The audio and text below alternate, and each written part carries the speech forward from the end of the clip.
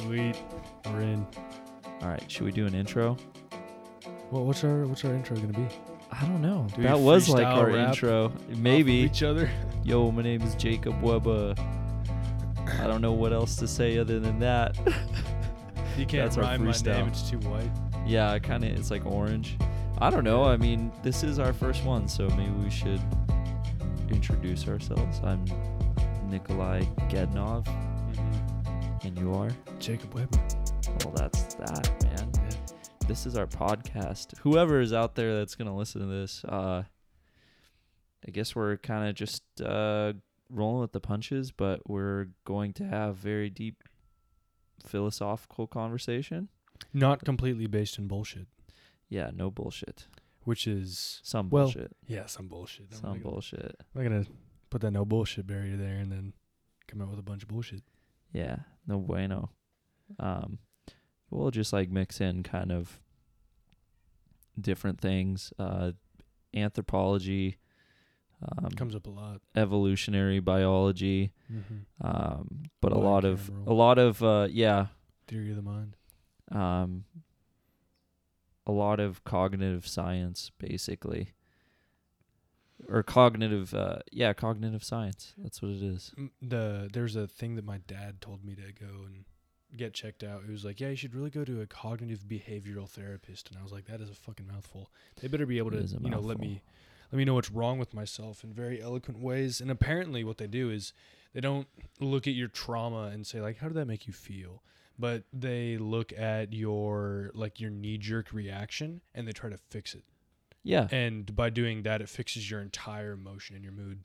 And that kind of blew my mind. I was like, wait, so if you're telling me that people that have road rage only have road rage because of like the first couple milliseconds after somebody cuts them off, not because the act that had happened. And they're like, yeah, you can rewire your brain to not be like unbelievably pissed, because I guess emotion comes in short bursts, and then you just kind of remember how you felt like in that little time period. And then if you fix how your body reacts to certain stimuli, then you don't remember, being really fucking pissed in one certain instance. From my understanding, it's like a science that addresses the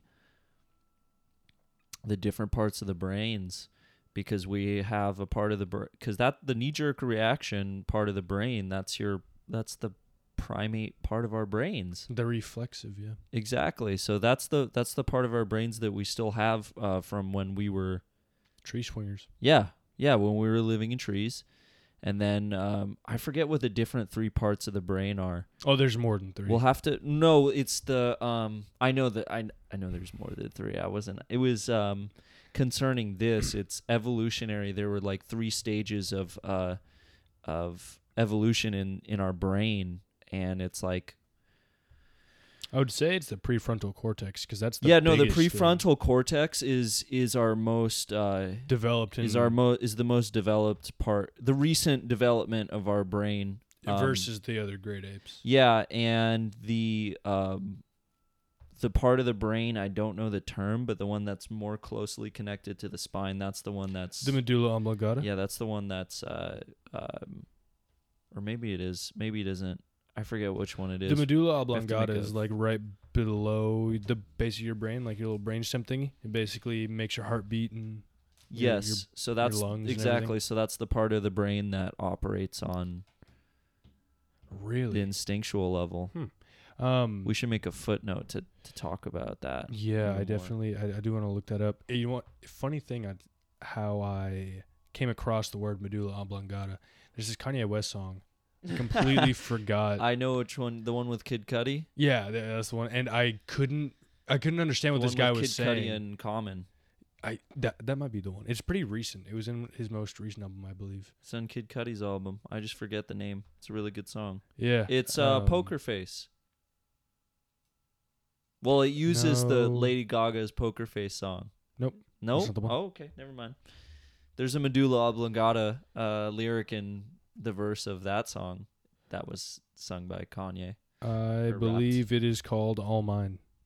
Never mind. All Mine by Kanye West. He just likes the medulla oblongata. No, but it isn't even Kanye that says it. It's somebody else. Oh, okay.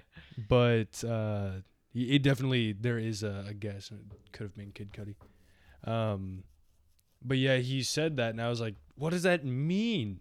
Like, what are those words? Because I understood like all the little nuances of this stuff beforehand, and I felt like a genius for understanding. Like, yeah, I can read rap. Look at me. Nah, it's stupid because I'm really bad at like listening to lyrics. I've never successfully gotten through an entire song singing for it like word for word. Like, you remember all That's those? hard, man. Well, it is, but there was like all these pictures going around that said like, if somebody put a gun to your head and said start reciting a song, which one would you pick? And I can't think of a Not a single single song. one? No, there's not a single song that I can recite. Wow. Everything. I've even fucked up on the ABCs before. I'm not even joking about that. I've gotten N and M mixed up, and then I've gotten K and J mixed up because I've been practicing recently saying them backwards.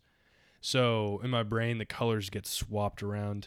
Throwing yourself under the bus. Yeah, Man. it's bad. I have terrible.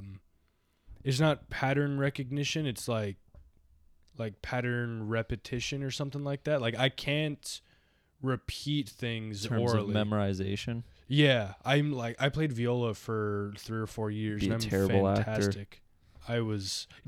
My lines are always wrong. Like, I'm really good improv on the spot, but you tell me to memorize something, fuck that. I'm not gonna be able to get it done. I'm actually good at memorizing I was good at memorizing lines. Good at memorizing things that way. It's funny because when I was younger and I was being raised Mormon, my grandma would have me read Book of Mormon verses and then memorize them. And I had 30 minutes every day or every Sunday. I don't remember correctly which one it was because I had a schedule back then. And I had 30 minutes to memorize this verse. And it wasn't like a timed thing. Like, she'd be sitting there with a stopwatch, but she was like, okay, you have 30 minutes. Get through as much of it as you can and just try to remember it. And I'd be like, all right, I got this. Little 8-year-old me. So it'd be like, 2 sentences or something like that. But they were 2 hard sentences. And sometimes the verses were really, really long. And I didn't understand what they were talking about. But I would do it. I would memorize them.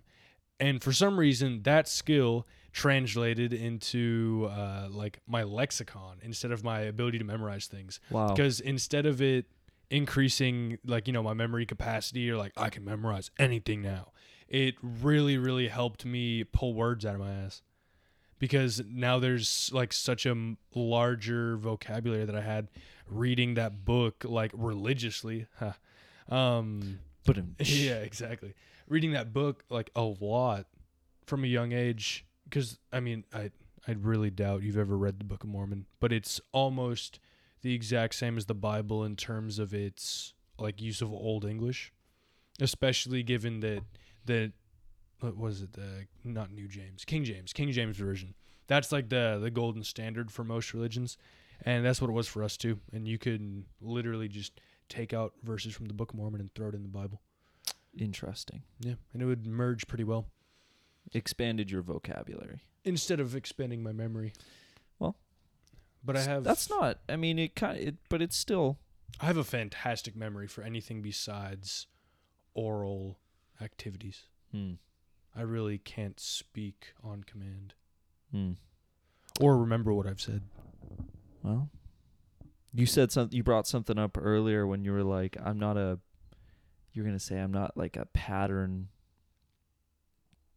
You're not good with patterns or something like that. And then I was like, actually, that was the other thing that I was just reading recently because I'm actually very new to cognitive psychology. This is something that or cognitive science, kind of is psychology, but cognitive science, something that I'm new to. I just was reading about it this last week, and I was watching a video and learned something very, very fascinating, and that a lot of research from that has come out of cognitive science has shown that maybe not even just cognitive science, because I feel like I've heard this somewhere else before, that we're very pattern-oriented creatures, human beings. Oh, yeah. We learn through patterns, like almost always. That's why we're always using anecdotes, for example,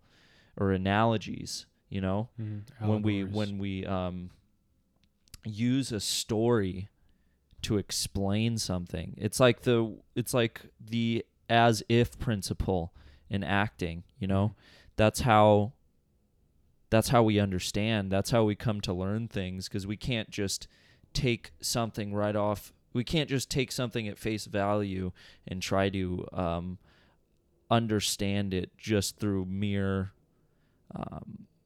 with the tools of comprehension we have. Exactly. Exactly. That's the perfect way of putting it. That's how we comprehend things. Yeah. Pattern recognition. And I was like, that's fascinating. What fascinates me, because I'm always fascinated, as to our relation with the other great apes. Because, well, for one, Rise of the Planet of the Apes is one of the coolest movie franchises I've watched in the last couple months. I think I watched it last month. I watched everything. The new all ones at or the once. old ones? The new ones. The old ones I had trouble getting through, but the new ones, it's really just the first old one, the original one, that was good. I think all the other ones are a little campy. Yeah, definitely. I hate old campy movies. I can't stand them. I'd rather sit in silence than watch those. But there are new campy movies, man. Yeah, trust me. Crap out there. There is absolute filth coming out, and it's coming from every direction.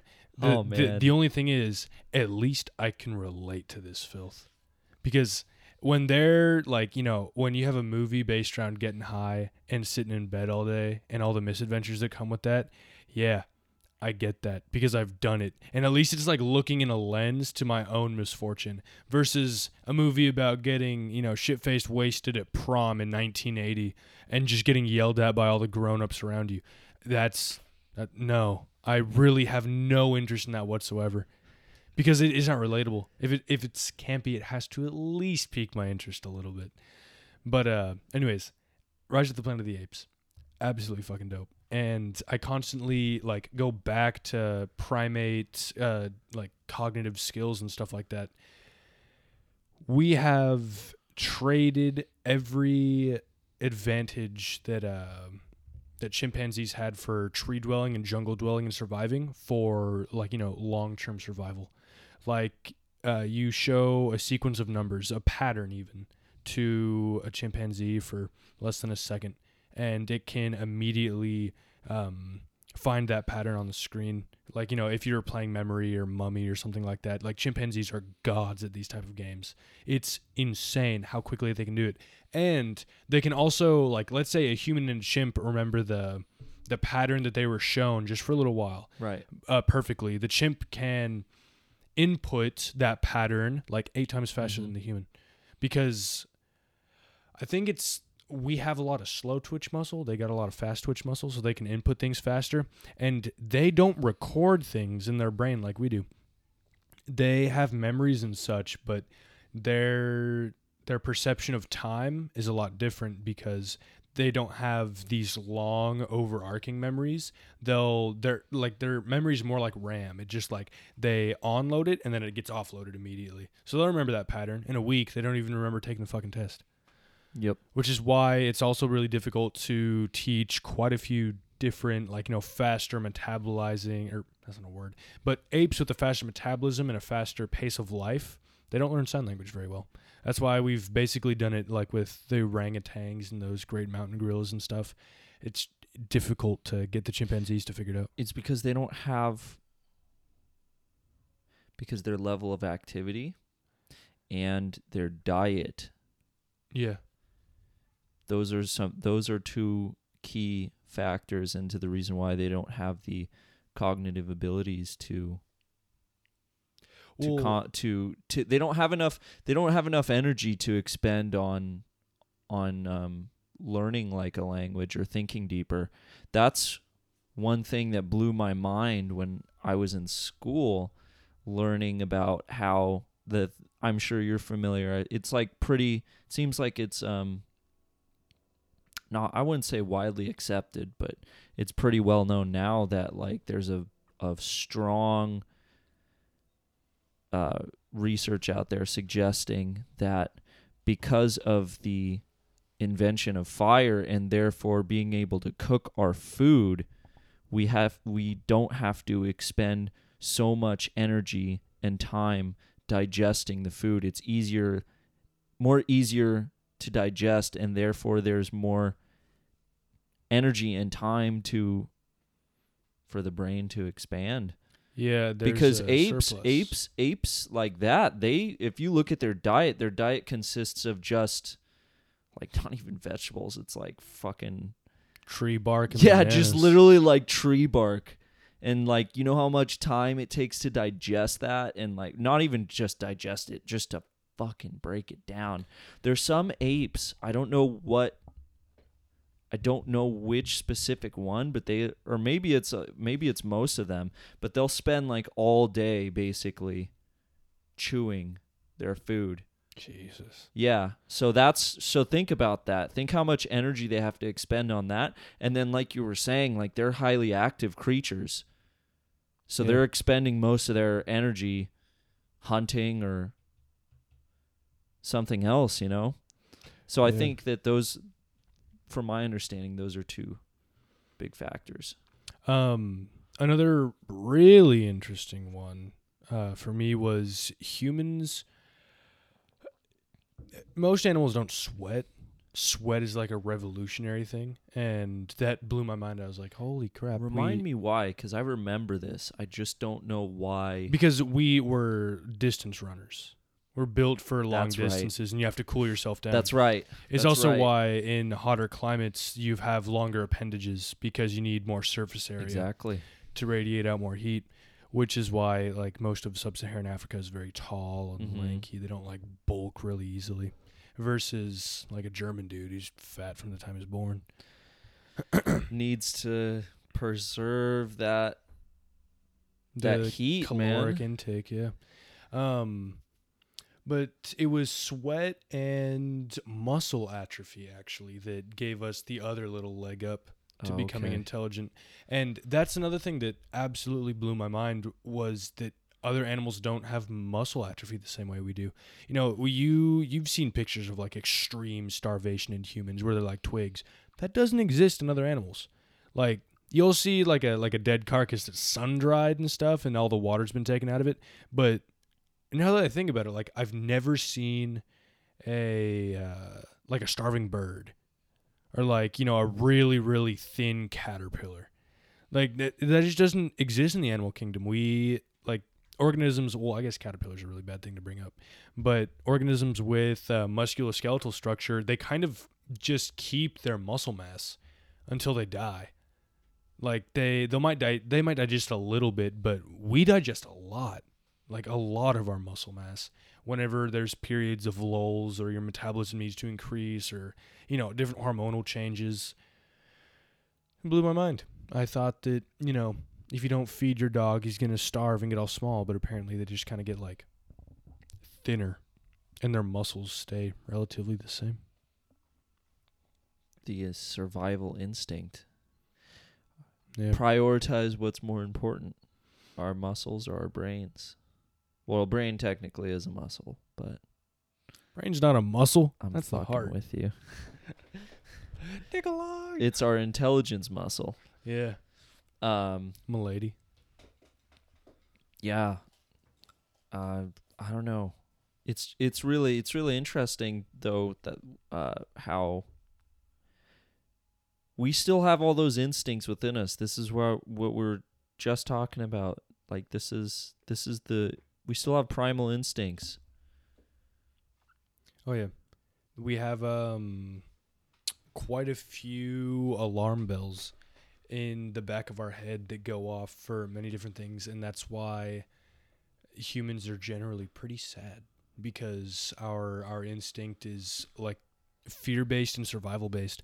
Because when you look at the conditions that came, like, you know, with our uprising and everything, or I guess uprising isn't really anything. We didn't break through an oppressor, but our claim to fame and the reason that we've made it so far is because largely we have these instincts that are fear-based, and PTSD being like amongst the biggest one is one of the reasons why, you know, we're still here, because we are definitely not the apex predator. I mean, geez, man, you see chimpanzees are more lethal than us. I'd go up against like a wolf faster than a chimpanzee, because those chimps, they hurt. We talked about this last Vicious. time. Vicious. Just all that fast twitch muscle. And they're little pieces of wood. I mean, like sinewy steel. It's terrifying. They'll rip off your face. You know, they got like little nails in the teeth and everything. They're screaming at you. No, I'd take the wolf. Because the wolf only has one thing to kill you with. He has a mouth. He doesn't have opposable thumbs and opposable toes. I mean, geez, man, if you got 4 hands, what are you... Who's going to stand against that? You've already got a leg up. Yeah, exactly. So we definitely have the mental acuity to remember, you know, after you've left the jungle, don't go back in the fucking jungle. Like, if you find a food source or just a means of living, like, you know, you figure out, oh, if I put string on stick, I can catch fish. You know, those ancient cavemen, that's definitely something they remember, watching their entire families get murdered at the hands of like a chimp army. Other animals wouldn't remember that. You don't see PTSD in like very many other intelligent creatures. Dogs a little bit. Like great apes and chimpanzees, yeah, because we came from them. But I've never seen a bird like not run into the same window twice. Like that just no. It doesn't happen. PTSD is a superpower. It's consciousness. Yeah. The bicameral theory of the mind. Yep. That's the difference between humans and everybody else. One of them. The biggest. I think it is the biggest. Our capacity for mental illness. You don't have to be so pessimistic about it. No, it's consciousness. That's the spiritual part of man. The thing that's always blown me away, because, you know, I'm very agnostic and I'm not really appreciative of the hocus pocus that comes with a lot of religions, but the weird or the amazing thing to me is that everybody kind of arrives to the same conclusion regardless of the stimuli, that, you know, there's something special and unique about our brains that's very difficult to recreate, or nigh impossible as of now.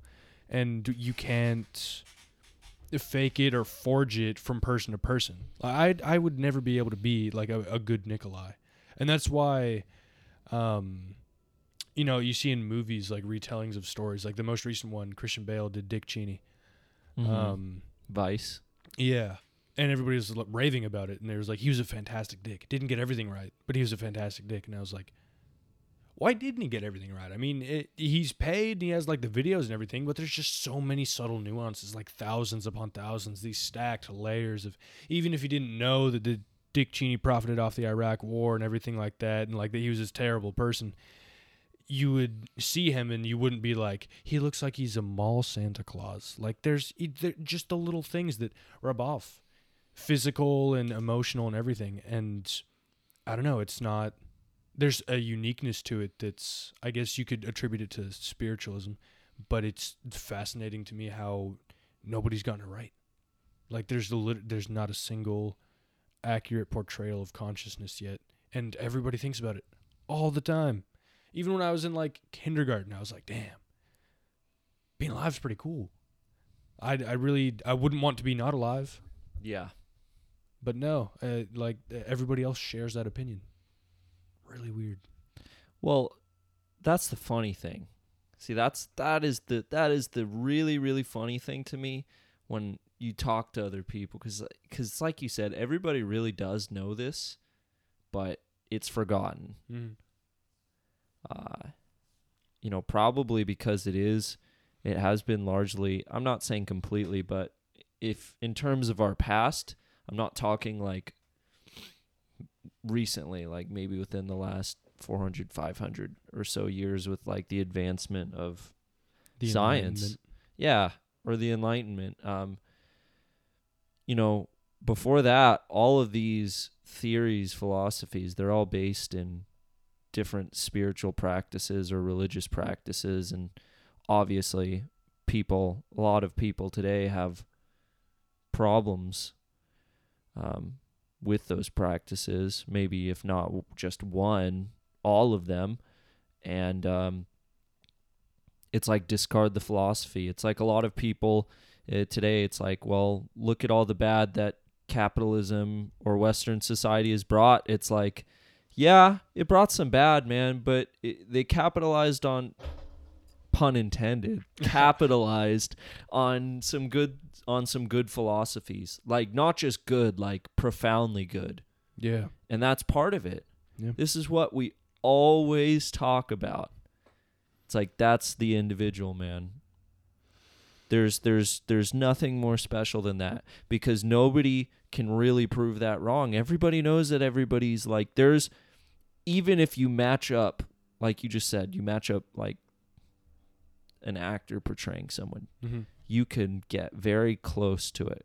Maybe very, very close. Maybe even AI, right? Yeah.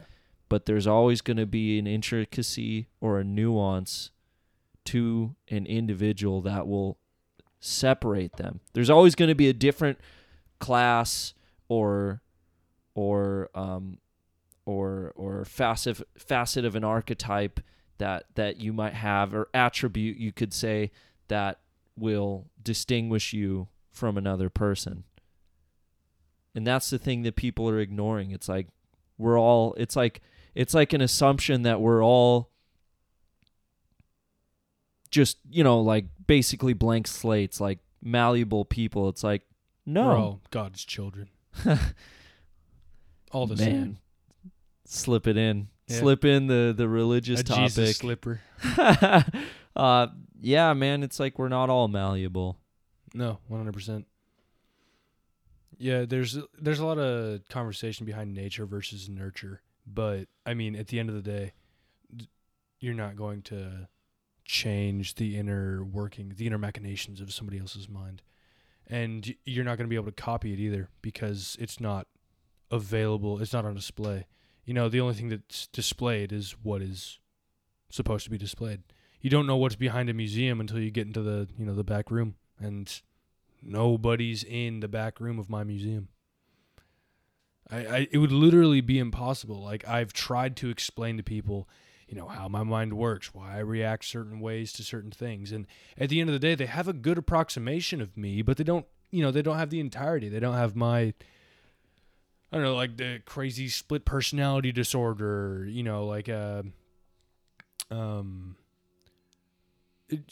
other things that would, let's see, what's another insane mental thing that happens? Oh, like schizophrenia. They wouldn't be able to understand schizophrenia, like, just as it's explained, because people are like, oh yeah, I hear voices, but like, obviously it's not like somebody, like, you'll hear a knock at the window and then it's like, oh, my schizophrenia, hey, come on in.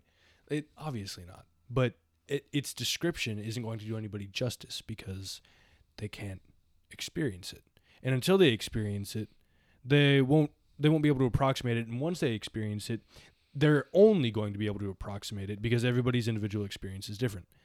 And I have absolutely no idea why. I mean, like, obviously we all, like, in a physical sense, you experience everything from a different standpoint. I mean, like, right now I'm on the north end of your house facing south, and you're on the south end facing north. So you see this wall and I see that wall. I'm looking at a fantastic cowboy right behind you. But we're in the same room talking about the same stuff, and we're going to get different takeaways from this conversation, because we're like, I'm speaking to you what I think, and I'm going to get the takeaway of what you've said to me, and you're going to get the takeaway of what I've said to you. But I mean, the microphone, its takeaway is what both of us say. So, like, why do we not have our read and our write on at the exact same time?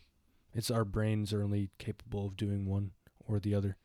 And I think it's the different timing of the reading and the writing, and the different conclusions that you come to in different conversations that kind of create the nuances of your personality.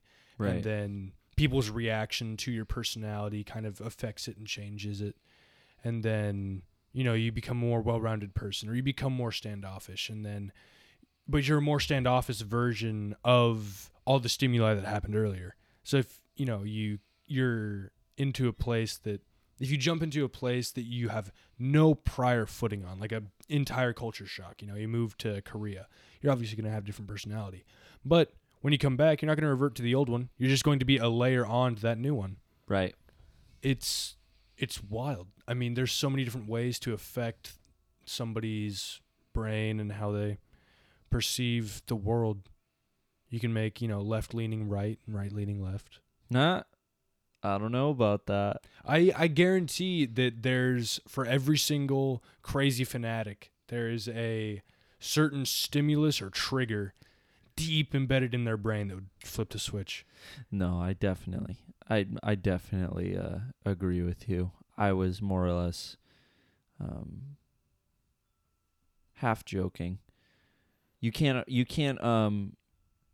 distinguish the truly radical type of personalities because they're lurking, and you'll never find out who those people are until it's too late, or depending on what circumstance or opportunity is presented to them. It doesn't take that much for somebody to go down a path of good or a path of bad, evil. It's just a butterfly wing. Yeah, but you are right. I mean, it's amazing the different ripple effects that can have on somebody. Mm-hmm. Just different experiences. That's why it's important to be forthright and try to operate as really, really respect operating as an individual, because that has impacts on others. That's exactly what you were just explaining. Yeah. That has profound impacts on others. And it impacts when I impact you on something. Maybe I strike a chord with you during this conversation, or vice versa. You strike a chord on me. Then I might take that idea or maybe what you expressed, and maybe I'll elaborate on that myself out into the world onto someone else. And let's say that has a profound effect on them. And then they know, other people, and that ripples out, and soon it turns into, thousands upon thousands of people. No matter how small the impact, it's like it all affects our worldwide culture as a humanity, and as a civilization. I say humanity just to like the world at large, because I think that it is getting more increasingly to that point with the internet. I know that there's some countries that obviously don't have, third world countries that don't have access to it, but I mean, who knows where we're going to be with in terms of accessibility to everybody else, because the wealth is just increasing like mad. For last time I checked, like I think it was in Africa. I think the UN published a while back, maybe not like a while back, like maybe a couple years back, like the wealth increase in Africa, and it was like more than they predicted. You want to know why? Why? Because they have toilets now. Bill and Melinda Gates Foundation does a lot of good. Yeah. We were talking about that last time. Yeah. About Bill Gates. No, but it's crazy, man. I mean, so that's why I respect it even more. Just trying to be a forthright person, because it really does impact a lot of people. I mean, who knows? We'll put this podcast out there, and maybe someone will stumble upon it, and or other sound things. Of our voice. Yeah, maybe they'll be like, "Oh, this son of a gun just sounds like he stinks." Like, brush your teeth. Yeah, man. Please take a shower. Yeah, scrub somewhere.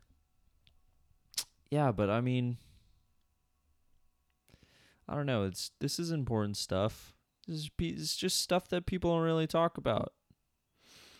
It isn't talked about by enough people.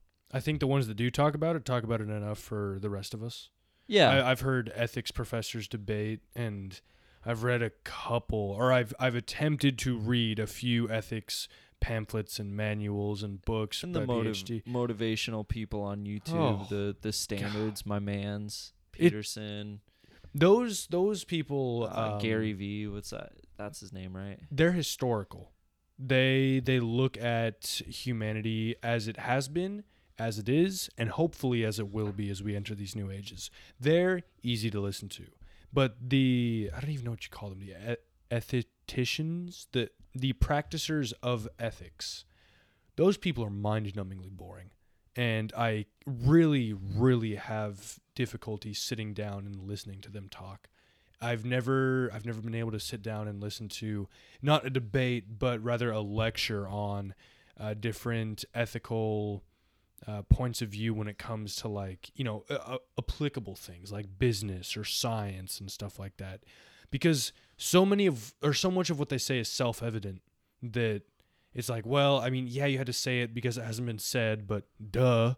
Like, don't chop the arms off a chimpanzee to figure out how many ligaments there are in between them. Like, wait till they're dead first, or, find a carcass. Obviously. But see, this is why I'm a huge fan of Jordan Peterson, because he goes beyond that, man. It's not just that's just pure rational thought. Mm-hmm. But you just explained earlier that, we just explained earlier that, talking about the part of the brain that is just pure instinct, where there isn't rational thought that goes into that. So yeah. What is that? And yeah, there's a rational explanation for that. Like, oh yeah, that was a part of our brain that, stuck around as we evolved it. But there's also an existential element to it. Yeah. Because there's a lot of unexplainable things, even more than that. Even sometimes those actions, because you can be cognizant of it and even think that you've solved it, and then you could fall off the road again, and then you're in a pit of darkness, and you're like, whether that's depression or whatever you constitute your own individual pit of darkness, and then once you're in there, then you'll start to understand, like, fuck, I'm not in control of myself. And that's when nihilistic thoughts come in, and what saves you from that? The only remedy I've found is stoicism, existentialism. Exactly. Positive. They're not positive, but more enlightening. Yeah. Then everything sucks and we're born to die. Yeah. Positive psychology and rational thought isn't the only answer. Yeah, there's quite a few. But you have to ask the right questions as well. A lot of people hit rock bottom and they say, why me? I hate that question, man. I never once asked, like, what did I do wrong? Did I punch puppies in a past life? Like, no. It's never you versus the scales of karma. Tip the karmic scale in your balance. That I've never really fallen into that path. It's more not why me, but what is this? Like, why is this here? Why am I here? Those are the whys you should be asking. Not like, why is it me? Like, well, it's me because I'm the only person that can experience this. I can't experience my brother's pain, so obviously my pain is my own, and that's why I'm in this pit of despair. But a lot of people, especially like college students and like kids our age, they get sucked into this, I don't know, like this nihilistic, but like postmodernist nihilistic, like it's comedy but nothing matters. Like, oh yeah, everything's a joke because nothing matters, so let's all just laugh and have some fun and throw away our lives and our youth. And that age-old adage, youth is wasted on the young and wisdom's wasted on the old. It applies pretty heavily now because only because a lot of the wisdom the older generations have is subject to their own life experiences, which do not mirror ours now. And it's like it's not just disrespected; it's like thrown away. Yeah, I respect quite a bit of the boomer age wisdom in things that don't relate to politics or finance, because both of those things they have no idea about.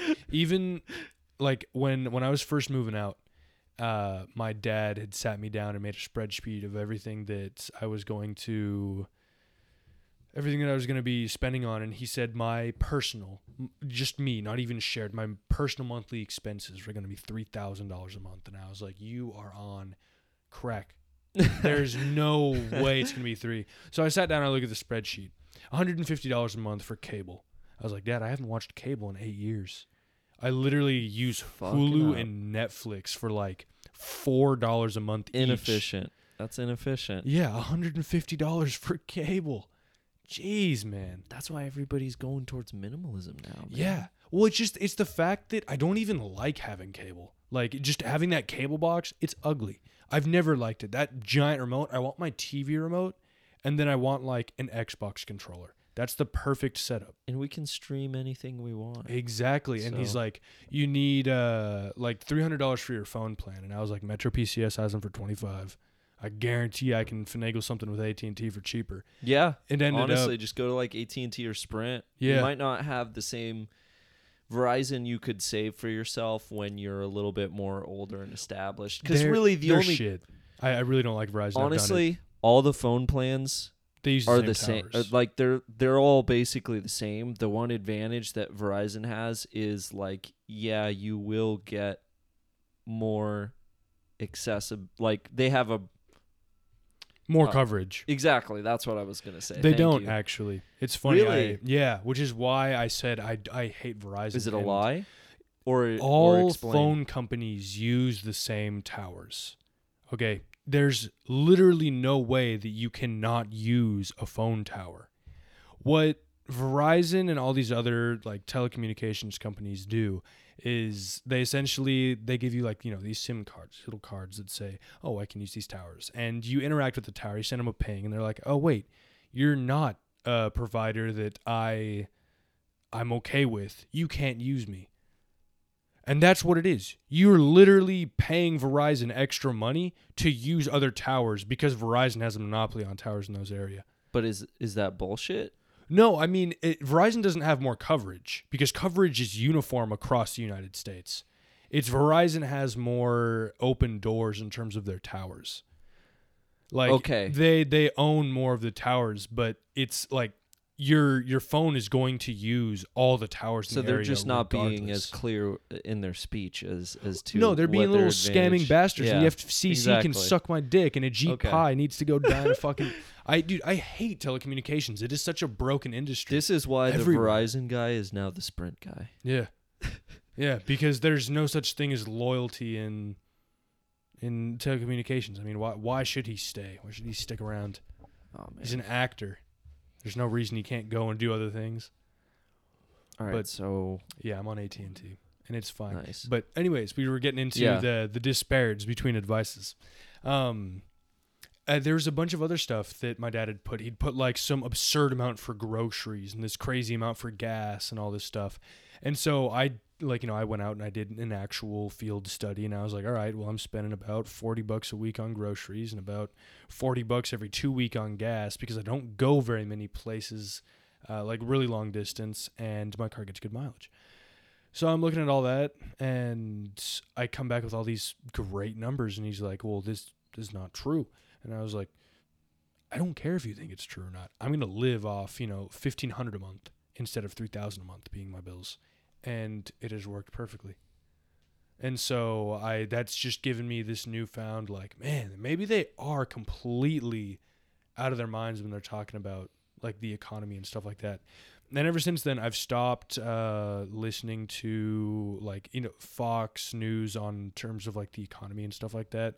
And I don't ever take world politics at face value. I go to the world politics will tell me where there's conflict and where I need to look, and then I'll go to the local governments and I'll look like their pages, like Australia. They're like Fox News reports on Australia all the time. I don't know why. They shouldn't. There should be an international news site, but instead we have to use domestic news to hear about international news. And obviously, Fox doesn't care at all about climate change. They're all like climate change deniers. And so they have all these oil rigs on the Great Barrier Reef in Australia and all these like different factories that are just dumping into the reef and killing it. And Fox is like, in other news, Australia celebrates its 87th year of peace. It's like, do you not see the oceans like a bubble bath? It's terrible. Like, really? And then you log into like some Australian news site, which I don't even remember the name of the one I'm using right now, but there's a bunch of them. And there's all these politicians who are trying to like, destroy the environment and really mess life up for everybody. And yeah, we should listen to that, and we shouldn't listen to our domestic news sources. But that's the news source that a lot of like, the older generation listens to. And that's where they regurgitate a lot of their knowledge. And they just watch traditional news. Yeah, and they just traditional watch news cable news, and I don't watch cable news. No, it's terrible. You have to like even reading stories is a little bit unreliable. Not to like really call out journalists or anything like that, but they're pushing an agenda. It's not even like an agenda, man. It's like everybody. I said this the last our first attempt at a podcast. And it's one of the best quotes I've heard in a long time, or one of the best sayings is that ideas have people. People don't have ideas. That's what it is, man. It's like people are possessed by these ideas, and I don't even know. Like, these stories for sure sell. I mean, oh yeah, there's a reason why a lot of people will I don't know, be publishing about like a lot of these scandals that have been coming out recently, or any scandal, man. It's like it's worth the money. Yeah, it's worth the money. Yeah, celebrities are paid to go fuck other people. Yeah, so I mean, honestly, it just really just comes down to you should read whatever interests you. Or I don't know if that's even right. Maybe, you should read what informs you. And I would stay away. I would stay away from just like cable news and maybe even like, I don't know. I've been reading some stuff from like the New York Times lately, or like within the past year, and been kind of disappointed by some of the stuff that they're even publishing. The Huffington Post is going. Yeah, I don't really. I don't know. I just don't really read. I would say just stay away from like the big time media sources. I'm not telling you to go to the fucking like deep dark web and then read these the Tor browser. Yeah. I'm not advising that, but there's something to you. Because the problem is when you get exposed to, say, you watch a docuseries, like let's say you watch fucking Dateline NBC, and of course, they're gonna show you something that by all means, like, it's like there are some problems that are out there. There are some communities, maybe certain parts of the world that are suffering, maybe certain people that have this tremendous story of just immense suffering. But we're like just feeding all these constant stories to us. And every time you watch like a devoted piece or read a devoted article to like this certain suffering, I'm saying like by a group, by a community, by an individual person, it's like, yeah, man, you're going to feel like shit. And then you're going to want to, unless you're just completely sociopathic. Yeah. And that's what gets you off. Although I have my own thoughts about that too, but there is validity to that. Most people are going to feel like shit, and then they're going to want to like, advocate for that, do something about it. This is the problem, and we're just like being fed all these different stories because they sell. And not only that, there's some fucking pathological side to us where we just love, deep down, we just love suffering, but that's because we're accustomed to it.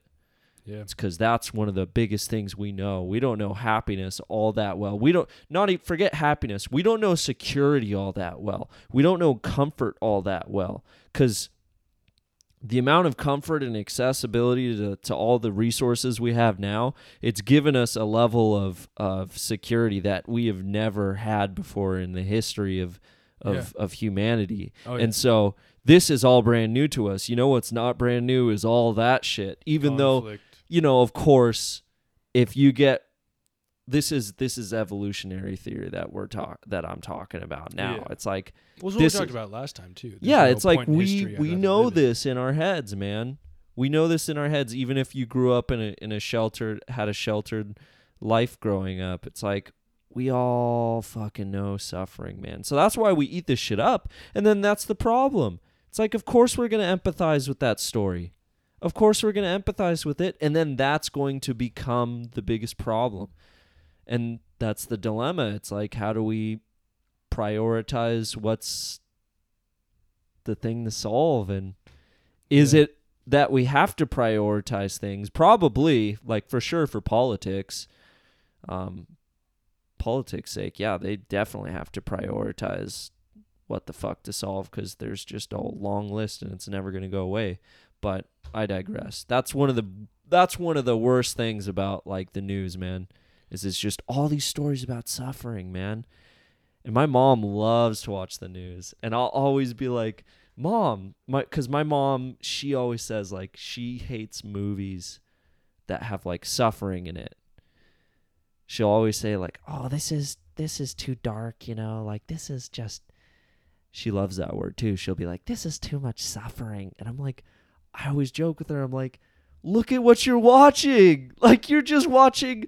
more suffering. And then she'll say to me, like, she'll rationalize it. Yeah, but, you know, this is real. You know, that other stuff is unnecessary. I'm like, yeah, Mom. Well, who's to say that isn't unnecessary suffering either? Because that's exactly what you feel when you watch a story about an 8-year-old girl that just got diagnosed with leukemia and maybe both her parents just also happen to be caught in a car accident and died, and now she doesn't even have any support to cure her illness. That's exactly what you feel when you watch that. This is unnecessary suffering. We have to solve it. And there's millions of stories out there like that. So that's a big problem with the news that I see. Whatever cracks the whip. Yeah. That's, you just need, like, regardless of where it comes from, there a lot of people need that crack to, you know, get up in the day. It's so weird that it always has to be something with like pain and suffering. Well, but it's beautiful at the same time that we all, like, at least we all can recognize something. Well, you know, that's what I was saying earlier. The thing that sets us apart is our capacity for mental illness. Is our, like, you know, it. I don't even think just mental illness. I think just pain. Well, no, it's obviously like suffering and pain. I know that was the joke. Yeah. But when I was younger, I was like 12, and my dad finally took the net nanny off his computer, so we were able to use YouTube. Oh, the parental control thing. I hated those things. So I was able to use YouTube, and after I'd gotten done with all the hilarious cat videos, because those were funny back in the day. Like, what was that? Circa 2011, 2010. Yeah. So it's like, you know, 2011, I'm sitting in my place in Vegas, and there's a bunch of sunlight, and it's all happy, and we had just found this new place and this gated community. And first thing I do when we get Wi-Fi installed is one of my friends sent me a video of a bunch of babies getting shot. Not shot, but shots, like at the doctor's office. And okay. Yeah, no, I'm not talking about, like, you know, babies in Iraq just getting gunned down. No, Jesus. No. No. It was a bunch of babies getting shots. And, you know, they see the needle coming and they start to cry, and the doctor goes, like, you know, it's like Jaws. It comes up and it finally pierces, and all that anxiety just released, and they're screaming and everything, crawling around, and their parents just recording it and posting it on the internet. And as a kid, I would laugh. I'd be like, fucking babies crying about shots. Stupid. Yeah. Idiots. Stupid babies. Yeah. I don't cry. Yeah. I got I'm my a little man. superiority. Yeah, exactly. Little 12-year-old Jacob, one little chest hair. And so I told my dad, or I was watching it, and my dad goes, like, why is there so much baby screaming? Because nobody likes the sound of, like, blood-curdling baby scream. No, man. That makes you, terrible. like, feel really I get antsy. I want to punch something every time I hear it. Yeah. Like, it's bad. We're like, I'll be at work and some baby will not shut up and the parents won't take it outside. And I'm like, could you shut that thing up or like make it happy or take it somewhere? Because I'm going to fucking explode if I hear another. Yeah, there's like, a reason why, oh my man, because God. babies need to be taken care of. Yeah. Yeah. 100%. And the people who don't take care of them need to be like put down or something. And then we need better like caretakers. There's so many shitty parents. And you wonder why there's so many bad people. It's like you have to have a license to drive a car. Why don't you have a license to have a kid? Seems like raising a bad kid is far more deadly than being irresponsible behind the wheel. Yeah. Well, it's having both parents around too. There's quite a few things that come into it. Oh no, there's thousands of factors. I would say for sure having both parents around is like both good parents. true. Having two narcissists around is going to be much worse than a loving single mother. I don't know. I don't know specifically like Me personally, parents. I've looked at that dichotomy. I've looked at studies concerning the jail rate amongst single parent, especially. This is amongst males. Mm-hmm. A male that has had a single parent household, particularly not having a father around, the percent chance of them being imprisoned is greatly higher. Oh yeah, is greatly higher, and so I don't want to like say like don't have a dad. I'll fucking open the jail cell door. Yeah, no, and I don't know if definitely it's worse than not having a dad around is worse than having two, like you said, narcissistic parents. But I guess what I'm trying to say is that you like having, because that's a big thing, man. There's so many people out there that just like the baby daddy or baby mama just doesn't stick around. And it's not even, you're not getting like, half the parenting if they don't stick around. Like you're getting like 10% of the parenting you need, because not only is a single parent, like, if you have two, or if you have a breadwinner and a housewife, or the other way around, like a breadwinner and a house husband, and one of that is gone, then every single role falls on one person, and parenting often comes last because kids can survive on their own. And so when you have a childhood of survival, you really don't give a damn about ethics once you're older. And existentialism and stoicism. I guarantee, like, some kid who's barely scraping by on minimum wage and doesn't have enough to feed his family, that person's never going to listen to this podcast. Because they don't have the time. They don't have the surplus, the free resources. They're like the ones that you were saying earlier. Like, those people are chewing their food all day. Like, just trying to get by. Man. It's terrible. There is still a possibility, but the chances are greatly not in their favor. Yeah. Yeah. I don't know. So rare. It's kind of like a two-part thing.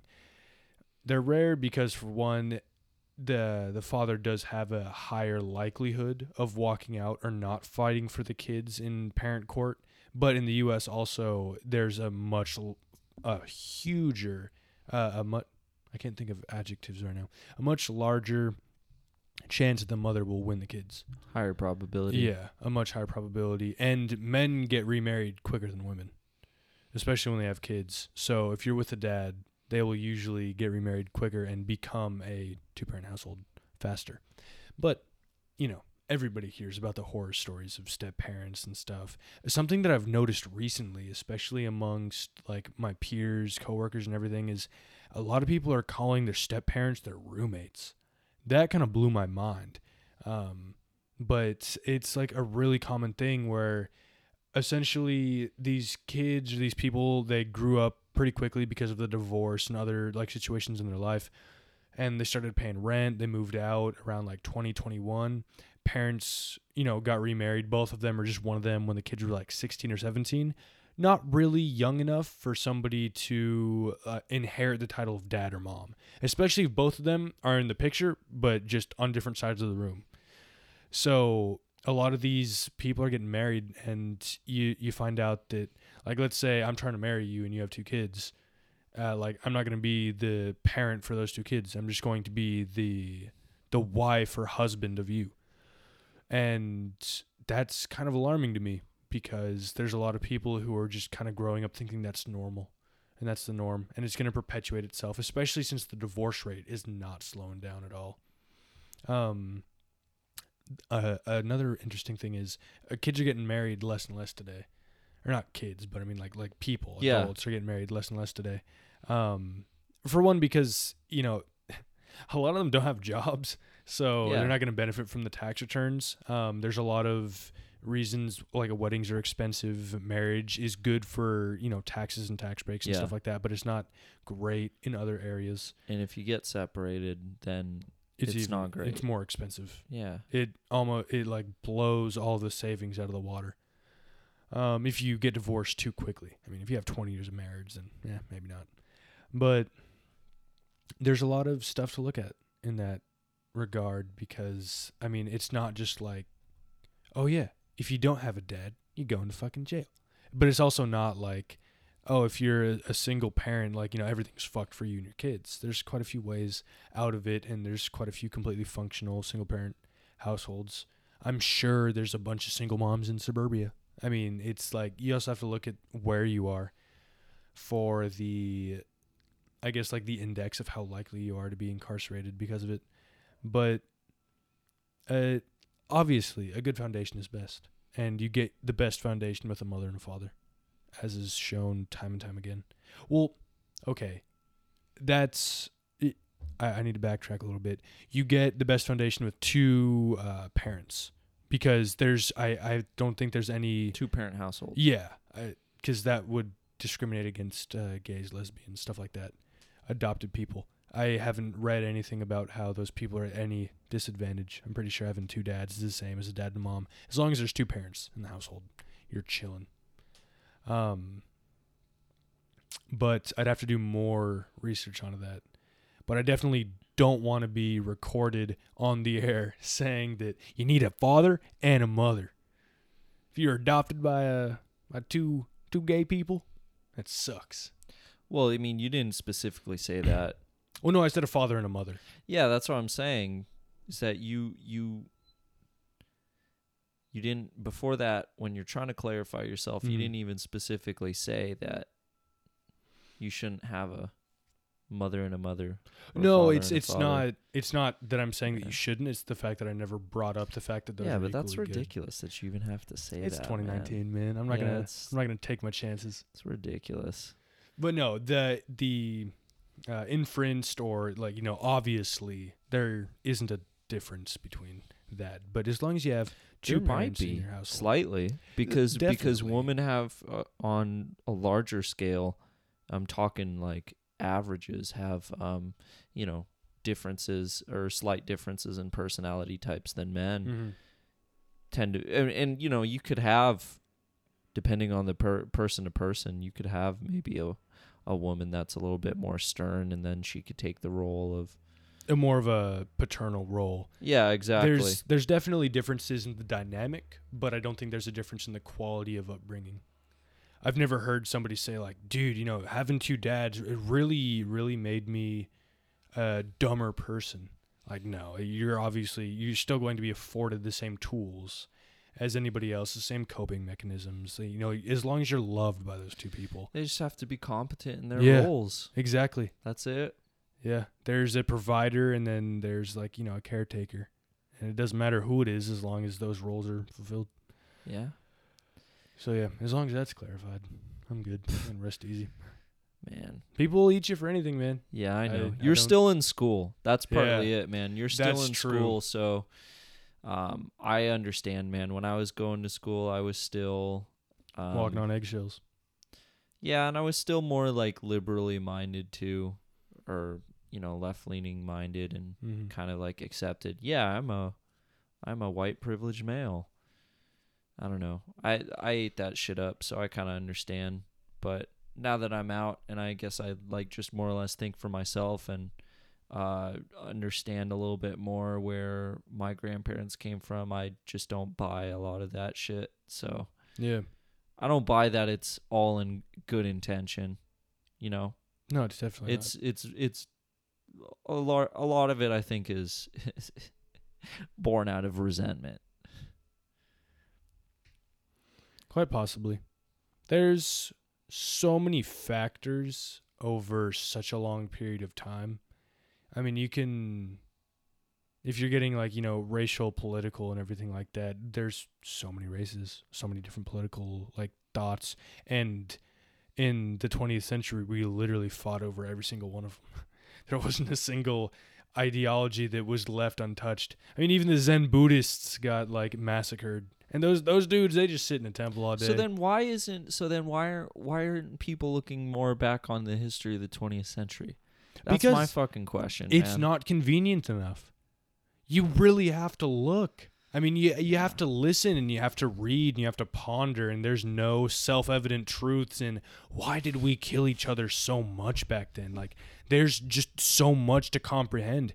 It's not like, well, one country was really shitty. It's like, no, we were all like, little shitheads back then. Oh, there was a part of the world that hated Jewish people, gay people, and everyone in between. And everybody in between. And in our own country, we had complications towards people of browner and darker skin. It's like, not even just that, man. There's so many more complications out there. I totally understand what you're saying. Yeah. But that's exactly why I'm asking you to explain it. It's like, it's bullshit, dude. You just explain why it's important. Yeah. You just explain why it's important to understand. To be well informed. Yeah, man. And talk about it, because we have obviously not learned it. We have not gone over this enough. These lessons have gone largely unnoticed. Yeah. So why teach them in the first place? I mean, that is what depresses me. Not very many things make me serially sad, but thinking about all of the willful ignorance to fit their own worldview. Because back when we were younger, I didn't have a worldview, Like, it wasn't, before pre-politics and stuff, like, I wasn't thinking, yeah, like, what the fuck are taxes, dude? Like, I literally just played Pokemon all day. And I was completely content with that.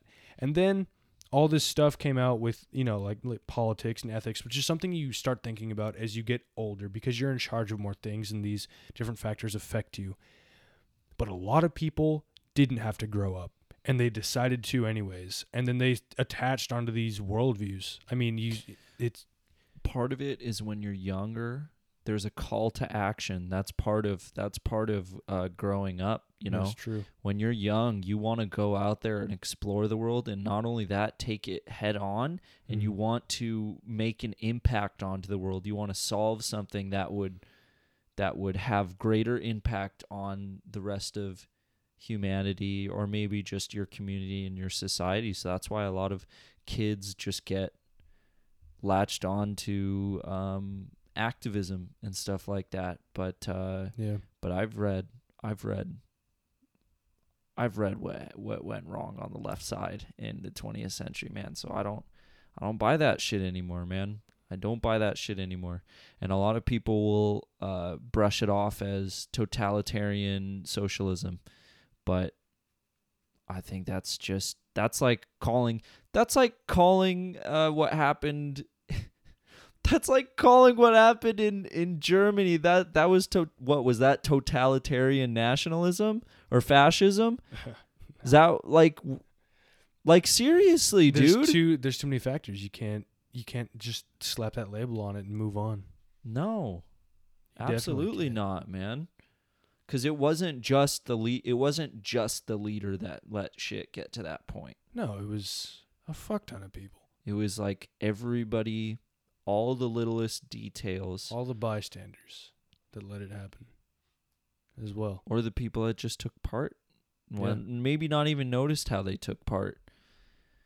It's very easy to take part in something. That's why everybody flocks to tribes. This is what a lot of, like what Joe Rogan will talk about. It's like tribalism. It's exactly what it is, man. There's great benefits in tribalism, sticking with your tribe, being associated with the group. But all the worst stuff happens from that. Yeah. All the worst. That's the 20th century right there. It was the thing that took us out of the jungle. But not the Yeah. thing that's going to, keep us out of the jungle. Yeah. That's it. That's its only function. Its only purpose was Yeah. to, protect our little tribe. Yeah. But we're a global civilization now. Yeah. My chimpanzee ancestors weren't sailing across the Atlantic. That's for damn sure. So I don't understand why we're applying their concepts to this world. We should have radically different ideas. I mean, the fact that we're still arguing over free healthcare for all and everything like that blows my mind.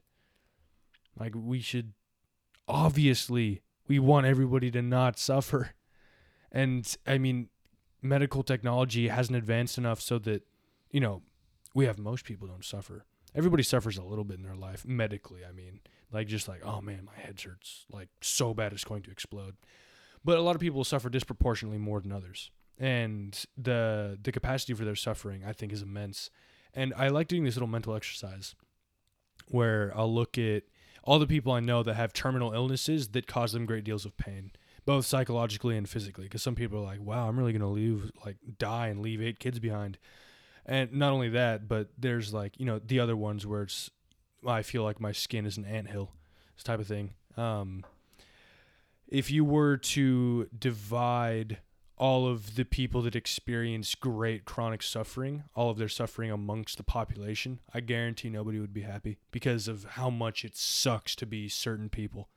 It's not like, if you piss in a pool, you can't tell. The pool water would turn yellow very quickly. That's really good. Well put. No, that is so on point, man. We just tied it back to what we started this episode with, man. Yeah. You just can't lump people together like that, man. There's too many nuances to people. There's too many different categories and subcategories and subcategories that you fit under that make you unique to another person. This is how there were that unsurmountable number of people sentenced to gulags, man, because there was just anything that you could throw out there and accuse somebody of. Yeah. There's just endless things, man. There's endless things, and you could do it for all sorts of reasons. For me, it's the bitterness and resentments. That's one of our biggest, most base fuels for doing a lot of this stuff, for acting a lot of these ways out towards other people. When you attack other, let's say put someone into another group and say that you're the reason for the suffering in the world, or my favorite modern example is the uprising of TERFs. Have you heard of the TERF? No. The trans exclusionary radical feminist. Yeah. Essentially. Yeah. No, they're prime example, man. Because it was, I think, it's one of the closest related to the fascism and stuff like that, because it's just radical to a hilariously stupid fault. No, you should read this, Jacob. The Gulag Archipelago. Gulag Archipelago. You'll learn about that. You'll learn about the abridged version. Yeah, because this version, the original version's 1,000 to 2,000 pages long. Yeah. This is just the meat and potatoes. I'm going to do a separate podcast, just myself, talking about this, because I've actually been reading. It's a very difficult book to read, extremely, not just because of how the chapters, they're not drawn out, but the words and what he's saying, this is the problem with Russian writers. They're so fucking dense, man. They're very dense. They're very deep. It's a pitfall of the language. I mean, Russian language is beautiful. True. And it's probably part of the translation. But I just mean in terms of the content matter, what they're talking about is incredibly deep. And you're you have to go either read back and dissect what they were saying, which you could just do infinitely, by the way, or you just have to take your time slowly reading it. That's partly why I've had trouble reading it. The other part is how, number one, disturbing at times it is. Two, it's just, dude, it's like you were saying, it gets ridiculous, man. You should read it. I'm going to do my own episode about it because I think it's the most profound book that I've ever read. It's one of the books that Jordan Peterson recommends everybody to read. It's actually a standard book in Russia. Like I think you have to read it when you go through grade school. Really? Yeah, it's important, man. This is if not the single piece of information, like the one of or the biggest exposers of the Gulag system and what actually was going on in the Soviet Union. He won a Nobel Peace Prize for this. Time magazine called it the best nonfiction book of the 20th century. The author, Alexander Solzhenitsyn, he's kind of like, the way that I've thought of it, the way that I've heard him perceived in like Russia and the kind of like the Eastern Europe part of the world, he's like Eastern Europe's Gandhi. Really? Yeah, bro. No, it's insane. But be forewarned, because like you're gonna go on a fucking spiritual journey, man. You're gonna go on an intense spiritual journey. I bookmarked the whole chapter where he's basically talking about like I don't think he ever labeled himself as one, but he's a major existentialist, and like there's a whole chapter, man, where I'm getting like really like I'm getting like kind of like emotional right now talking about it because I'm like revisiting it. It's a trip. It's a trip. And this book, man, like it will go to tie it back into what you're saying. What do you call them? What are they called? TERFs? TERFs, trans-exclusionary radical feminists. Dude, you said it. Like it's all these different stories or what they'll, call out about. Like, you know how you just said like how wild it gets? Mm-hmm. How like it almost seems like this has to be a joke, but no, it's not a joke, right? Some of these stories in here that you'll hear from not just Russia, man. Like, you could read about fucking China, Korea, whatever information there is out there. Dude, you can't believe some of these stories. And I think that's the key difference between what happened on the right side of philosophy and politics and the left side. The left side, and I've said this to you before, and this is what my hypothesis is they've got better justification, man, because their pathology is rooted in compassion. Mm-hmm. It's like, who can argue with that, dude? Like, of course we all want to be compassionate and empathetic, but what happened in these countries proves to us that there's still a pathological nature to that. It's a lot easier to understand, like, oh, someone thinks that they're quote unquote racially, because I say quote unquote because biologically there's no such thing as race. Yeah. We're all the same race. Quote unquote, we're racially superior than another person. We're either going to kill them or just severely brutalize them or, oppress. Yeah. That word is so overly used, but I can't help but use it because that's the term, right?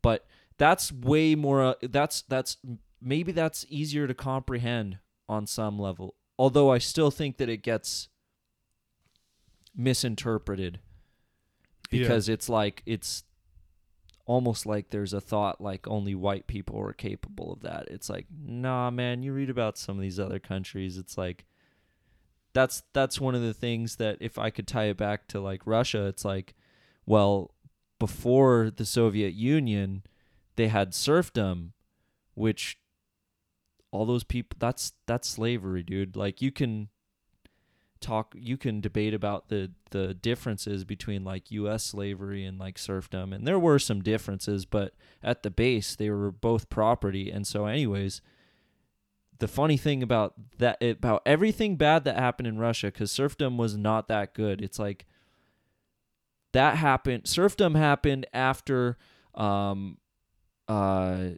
Khan family, the Khan dynasty was the Golden Horde removed exactly itself from Russia. after Russia finally overcame them and became independent. Yeah. They basically enslaved themselves. It was like Moscow, because they were kind of city-state tribes. Mm-hmm. Moscow was the most wealthy that came out because under the Khan. Random interjection. Yes. Were they Christian during this time? Yeah, no, they've been. They were Eastern Orthodox. They held Eastern orthodoxy Gotcha. the whole time. I'm trying to get the timeline correct. Yeah, no, it's crazy that they held it that long. And then, so this is also why, similar to like maybe Catholicism with like colonialization, stuff like that, and some of the bad stuff that happened to it, it's like, oh, you guys did these bad stuff, but then there was like a call to keeping the faith in the religion, right? It's like, well, in Russia, they fucking enslaved their own people. Was just like, all right, this is how we're gonna make our money, basically, and we'll make our resources, our crops and stuff, right? So they created serfdom through themselves, right? Through their own people. And there was the church always maintained, like, keep faith in the orthodoxy, right?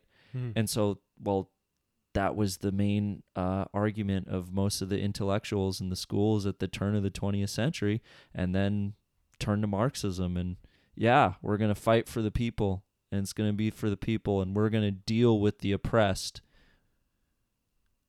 with the privileged, you could equate it to. Yeah. And then what happened? The oppressed became the oppressors, and then it was like a vicious cycle. Everybody just degenerated from there, and then that's when like the games of what type of class of oppression do you fit under, and I'm going to imprison you for that. And it was like an endless cycle, man. It was fucking ridiculous. It's a big joke. That's harder to comprehend. You kind of get what I'm saying? No, I 100%. Like, it's fucking complicated. I just spent just about 20 minutes. Not saying that you can't, not saying that Nazi Germany or, transatlantic slave trade or something like that doesn't deserve that amount of time, but like that's me touching the tip of the iceberg. And this is like stuff that if anybody's out here listening to this and this is new to them, it's like, yeah, man, no, go figure. Not saying that we could teach everything in schools, but it's like, this might be worth it. Yeah, I think that would have been a better book than Where the Red Fern Grows. I don't know. It's kind of intense, man. I'm telling you, it is a spiritual journey. But I'm almost finished with it, and I'm going to have to reread it again because, like I said, the time that I reread it, I might take a break, and then I'll go back and reread it and take notes on things and really dive into it. But again, this is just the fucking abridged version. At some point in my life, there's 3 volumes. I think they all add up to like 1,500 pages or something like that in fine print. Imagine this, dude. This guy, he fucking basically, he couldn't write this out because he was in the Gulag prisons for like, I think 15 years, maybe 10 years in Gulag, the archipelago system. And then I think like another 10 years or something like that in exile in Siberia. And during this time, his story is fucking crazy, but I just want to mention this. He got fucking like cancer in the camp, right? So he has like just this crazy shit circumstance that he was given to. But anyways, he went through this spiritual journey in there, and all of this is through memory. Jesus. He fucking literally like just still alive, or he passed? He passed away a little while ago. A couple years ago? No, like I think. Did he see 2000? I think he saw 2000. Anyways, he's a trip, man, and it was all through memory because they couldn't write this stuff down in the prison, otherwise he would have Yeah. gotten maybe Been another axed. 25 years Yeah. or something like that, you know? Well, I was always under the impression that gulags were not, that there wasn't like a length of time set out for your sentence. Oh no, there were different lengths of times during like the main. There are a couple of main periods of time. A lot of people know about like the most famous years. I believe are from. I want to say it's 37 to 39. Might have been 33. I forget. In Those the sound 30s. like timelines for It was like right before World War. concentration camps too. Yeah, no, that's that's what I'm trying to say. It's actually one of the most popular. Oh, you mean for Germany? Yeah, Germany yeah. started in I think 29 was the opening of the Ironic, first right? one. Ironic. Yeah. Well, it's a weird parallel. It is. It's almost as if the world was under a certain set of stresses that brought a lot of different people to the same conclusion. 100%, dude. World War I. Yeah. And even before that, this is what a lot of, funny enough, German and Russian philosophers were talking about. Well, obviously, because they were living in the end of the 19th century, and so what they were seeing, and you can read about this. What was happening in mostly Europe, but it was like a spiritual crisis amongst the people. This is where it all lines up with the advancement in science, the advancement in different intellectual practices. People's intellect and rational minds were getting the best of them, and there was a move away from religion. And it was Friedrich Nietzsche, the German philosopher, who is famously quoted as saying that about the death of God. And that's what was happening at that time. And there were other Russian writers such as Dostoevsky, Dostoevsky basically prophesized what was going to be the pitfall of Marxist socialism before it was even conceived, bro. Isn't that crazy? What's wild to me is having the crazy? amount of foresight and intelligence to predict something that hasn't even happened, right? And that you probably won't even see for yourself.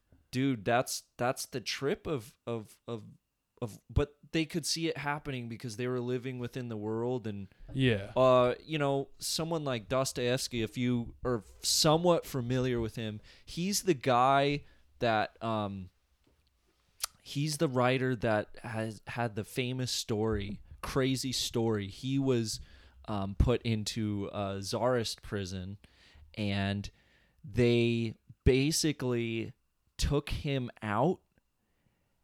And I forget if I think it was just by chance. They took him out to be executed by a gun, a firing squad, dude.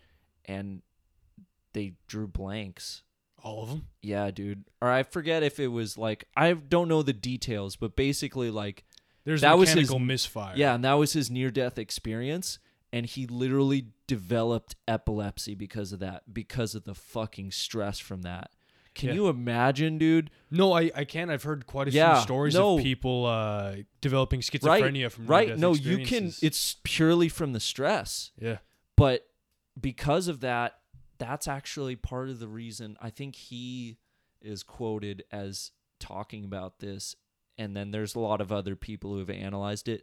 This is why they think he was actually as brilliant as he was, is because he would have these epileptic episodes, and when he would have them, it was what would basically happen is like he would go through like epiphanies, right? And right when he was about to hit, I always for myself equate it to like, when you have like points in your life where you just hit like clarity about something, the light bulb concept. Right when he was about to have that, he would have an epileptic attack. And that's where his brilliance would come from. And it wouldn't just be a moment of clarity, it would be a moment of brilliance. Yeah, but it was basically his epilepsy that was giving him that. Isn't that insane? That's an interesting That's theory. fucking crazy, man. I don't know like how scientifically accurate it is, because there's when you're like, when you're epileptic, there's a lot of electrical activity in your brain. So there's going to be a lot of communication between the right side and the left side. But over a prolonged period of time, epilepsy does damage the brain quite a bit and kills off a lot of cells. No, 100%. So the lights start to go out. Do you know when he died? I don't. Or like at what age he died? I don't. Damn. That would be good to know. Yeah. Next time we'll talk about it. That would be such a brilliant a justification or reasoning on like, yeah, see, told you, God is real. Look at this man. Yeah. Saved at gunpoint and man. a genius. Boom. Yeah. I don't know. Would you like to hear about the word of Christ? Yeah. That's a good selling But that's kind of like, see, this is the thing is that I'm going to try to tie this in as best as I can. So he got a lot of his insight and brilliance from that suffering in his life and also seeing the suffering around him in his society. And you know what, dude? You see a lot of people. We always talk about this. People that suffer and go through these types of things, it's like, that's where you gain fucking wisdom, man. That is the precipice of if stoicism. you get yourself out of it. Yeah, like we touched on earlier. If you can hit the point of darkness and nihilism and then escape from that through finding the necessary information from that pit, because that's what it is, right? When you're in a pit of unknown, that's basically what it is, like when you get fucking cheated on or you get a divorce or, whatever, like you just thought you were going to die at gunpoint and then they turned out to be blanks. It's like you're in a pit of despair. You're in the unknown. You don't know what the fuck just happened to you. How do you pull yourself out of there? From finding the information that presents itself in whatever lesson that is. I'm very hesitant to say everything happens for a reason, but you can very easily spin quite a few tragedies as character building episodes. Yeah, well, let's say it's like a mental trick, a mental hardening. Yeah, it's maybe not like mental tempering. Maybe in terms of this is the difference.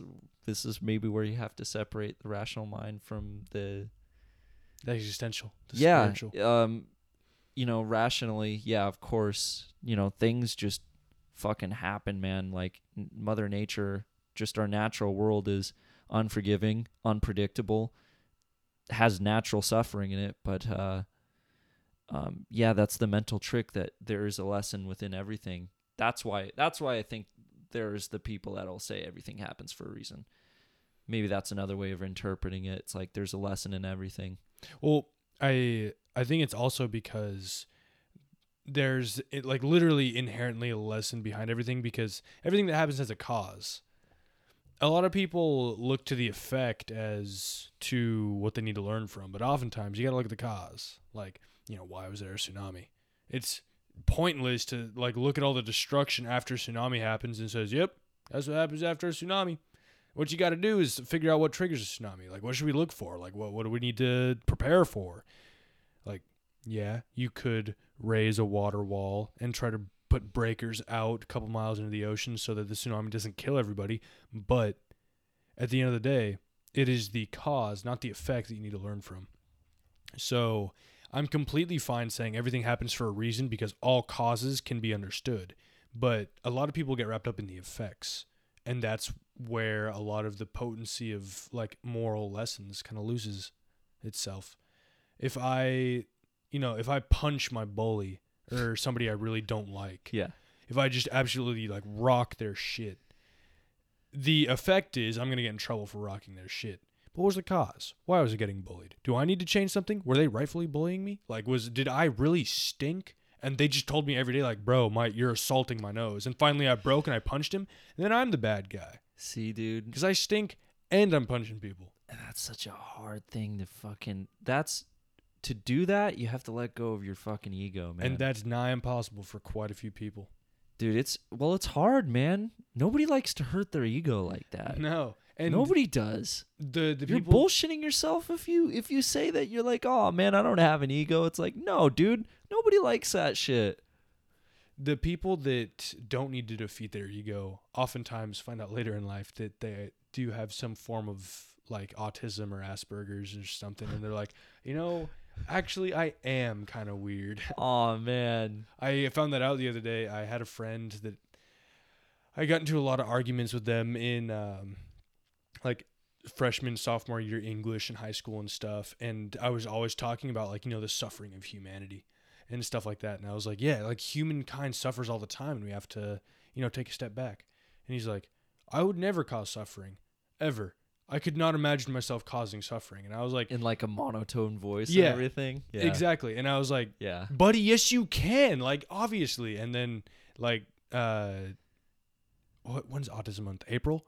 I think in April they posted something like, hey guys, I've been diagnosed and everything. And I was like, oh shit, damn. I was literally arguing with somebody who's incapable of understanding what I was talking about because like they couldn't apply it to themselves. They're like, no, like you don't have to hurt people. There's quite a few reasons why somebody that isn't driven by greed and ego would not participate in such evil. Anyways, yeah, it's just crazy that these depths aren't discussed, man. Yeah. Oh yeah. But part of it is losing that ego, or not losing it, letting it be kicked around a little bit, and then learning from it. It's there for a reason, but it controls far too much of our daily life. Yeah. Because confidence and self-worth is essential to survival, and you get that from your ego, but there's quite a bit of narcissism that is detrimental to your survival that masks itself as confidence and such. Like, I know quite a few people, especially like people in the food service industry, that will start a job and think they're hot shit.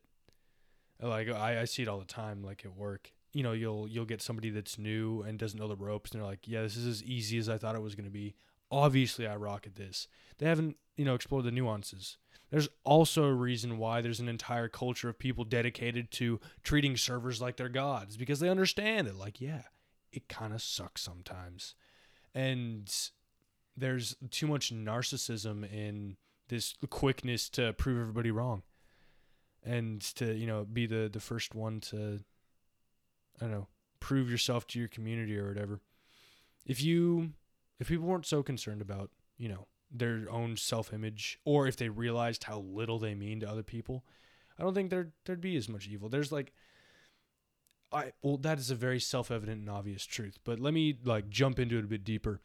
There's quite a bit of people that don't have any self-confidence at all, and they hate themselves, and they're very insecure, and they're very self-aware of everything that's wrong with them. And those people need to turn down the self-awareness, because it's like, yeah, dude, like, obviously everybody fucking looks at you like or you they exist. need to do something about it, because oftentimes those people aren't doing anything about it. No, they're just dwelling on it. Yeah. No, I'm which guilty I of that. totally relate with. Yeah, That would I probably dwell on be myself all the time. I'm more of a dweller than an overconfident. Yeah, that's probably where we relate, man. Yeah. That's how I was definitely. on as a teenager. Us intellectuals. Intellectuals. No, I relate to that, but Yeah. you're just dwelling on it. You're not. But the treatment to that is doing something about it and realizing that you mean nothing to quite a few people. You mean fuck, that's so dark. No, but it's the truth. I mean, I literally cannot remember the single face of a single person that I passed by on the street today. And we passed by quite a few people getting ice cream. I can remember what they were wearing and everything, but if you asked me to really think hard about the minute details about their face, I wouldn't be able to tell you. And I wouldn't be able to tell you if they were attractive or unattractive. I'd remember what I felt at the time, but if they were to step into this room, I'd be like, oh, you are more attractive than I remember. Because you don't mean that much. People don't record that much information about like strangers and stuff. They're just like, oh yeah, that's a skinny dude. Or like, oh yeah, it's a really obese male in a shopping cart. Interesting. I don't want to discount what you're saying Mm-hmm. because I do relate, but I also kind of pay attention to strangers maybe a little bit more. You and I are weird like that. I really don't find a lot of people watchers in the world. There's quite a few more people that I've interacted with that have no idea where they are in terms of social cues and awareness, and they don't know like the volume of their voice in a restaurant and stuff like that. And they like don't remember their server's name or even where they went out to eat. There's quite a few people. I'm bad with names though. That's one thing. I'm very good with faces. Same. Very good with faces. Yeah. No, I'm terrible at names. I have to repeat your name a couple times in front of you and assign a color to it before I can really make it stick. You with your colors. Yeah, if people were more aware that they mean nothing to the general populace, I think they'd be less eager to please the general populace. Because as soon, like just putting it in more relatable stuff, as soon as I find out that a girl or a manager that I'm talking to or somebody really doesn't hold me in high regard, I immediately stop trying. Because I'm like, well, you're never going to hold me in high regard, or at least not for a long enough period of time, so I'm wasting my time here. In most cases, I would say that it's like, in most cases, people don't hold you to that certain amount of regard, you said, until you actually earn it. Yeah. I don't mean that like, oh, you're a piece of shit. I mean it like that just plays back into the mental trick like we were just saying earlier. There's always something to work on. Yeah. Always humble yourself with something. Always try to learn from something. You have to be willing to be the fool. You'll have to be willing to be the fool. I love that. You will never be satisfied with just arriving. Yeah. You know? Because we're not accustomed to that as human beings, man. Again, this level of comfort, this level of accessibility, this level of like, man, people just like, you know, can achieve something so easily, right? And then they're cool with that. It's like, we're not used to that. Not at all. No. And I'm not trying to say that I'm the perfect person to that. I'm saying, what I'm trying to say is a bullshitter knows a bullshitter. I've been there. I understand that. I think that's why we're such good friends. 100%, man. But just, yeah, you have to fucking attack your ego, man. Always attack your ego. Like this morning, I went to the gym, and this is one of the beautiful things about like physical activities like sports or working out, you know, is that a lot of times, man, not only are you like really kind of like, if you're actually pushing yourself, right? You're beating your body up, right? But sometimes you'll fail. Like this morning, I've been trying to build muscle now. I'm going to try to build muscle for like the next I'm going to try to build muscle for maybe the next 6 months or something like that. Yeah. And I'm a hard gainer. And so I was doing weighted chin-ups. Mm-hmm. And sometimes, man, you lose strength, or maybe you don't. The complication is like, so I was doing weighted chin-ups and I fell short of a rep. Mm-hmm. But I had been like trying to progress on them for a little while, and you know, when you do that, it's like, fuck, man, why am I fucking up? My ego got attacked. Yeah. But there's something to learn from that. Maybe I just need to switch up the exercise, because nobody can just continually progressively overload, and like if nobody can just continually progressively overload month after month after month. Otherwise, you know, anybody could be the strongest human in the world, right? Yeah. But I could do 100 push-ups a night. Yeah, so there's destroy people. True. So there's complications to it, like for example, your nervous system, muscle memory. Yeah. So the way I figure it is, actually I've been doing this exercise for a little while. My nervous system is probably not only accustomed to it, but probably just a little bit worn out from trying to push myself from that. So find another exercise that you can start a base with, and then build up. And then once I hit another plateau with that, go back to this exercise. Have you done weighted tricep dips? Ooh, that's actually one of the exercises that I'm probably going to switch to. Yeah, that's one of my favorite alternatives to the to- pull-up bar because it's a pushing motion, but you're still increasing your grip strength, and it works out your shoulders pretty well. Yeah, but I'm doing the pull-ups for back, for lats. Oh, gotcha. Yeah. So are you doing overhand or underhand? Underhand, because they're chin-ups. So okay, so you're doing chin-ups, not pull-ups? Yeah, chin-ups. You're doing Chin-ups? chin-ups for your back? Yeah, well, your lats. Oh, gotcha. Your lats. Lats are your back. Your wingsuit, yeah. Yeah, so, of course. That's a really good one. The reason why I do chin-ups is because they're weighted, so it's a little bit easier. I also could switch to just doing weighted pull-ups, but I think I'm going to take a break from the weights. I'm going to do sternum pull-ups. Anyways, what I was Interesting. going back into Doing a muscle up every once. we always do this. Digress. We're gonna smack man. each other's ass on the way out. Whoa, Get the okay. gains. Okay, A little protein powder. there you go. No, so but that's the thing is that's the beauty of like physical activities, man, is that you can get broken down physically and then like, you know, your ego will get attacked like when you lose a game in baseball or whatever competitive sport, man. It's like it's good to be knocked down so then you can learn to pick yourself back up again. Very much. That's so. it right there. It's good to get knocked down so you can learn to pick yourself back up again. Because it's going to fucking happen. And you'll get stronger each and every time. Yeah. That's why skateboarders really don't get injured very often in the rest of their life after they blow out their knees. Skateboarders are beautiful, man. And I'm a little bit biased saying that because I used to skate and I still love skating. They're some of the most beautiful human beings you'll ever meet. Mm-hmm. Number one, because they are just so unique. They all embrace, like they have a good, like they like having a community type of environment, but each and every one embraces like a level of individualism that's just amazing. And not only that, they're some of the toughest sons of bitches I've ever met, man. Because they're literally hurling themselves. Especially nowadays, just they're getting crazier and crazier with some of the stuff that they're doing. They're hurling themselves off of like two-story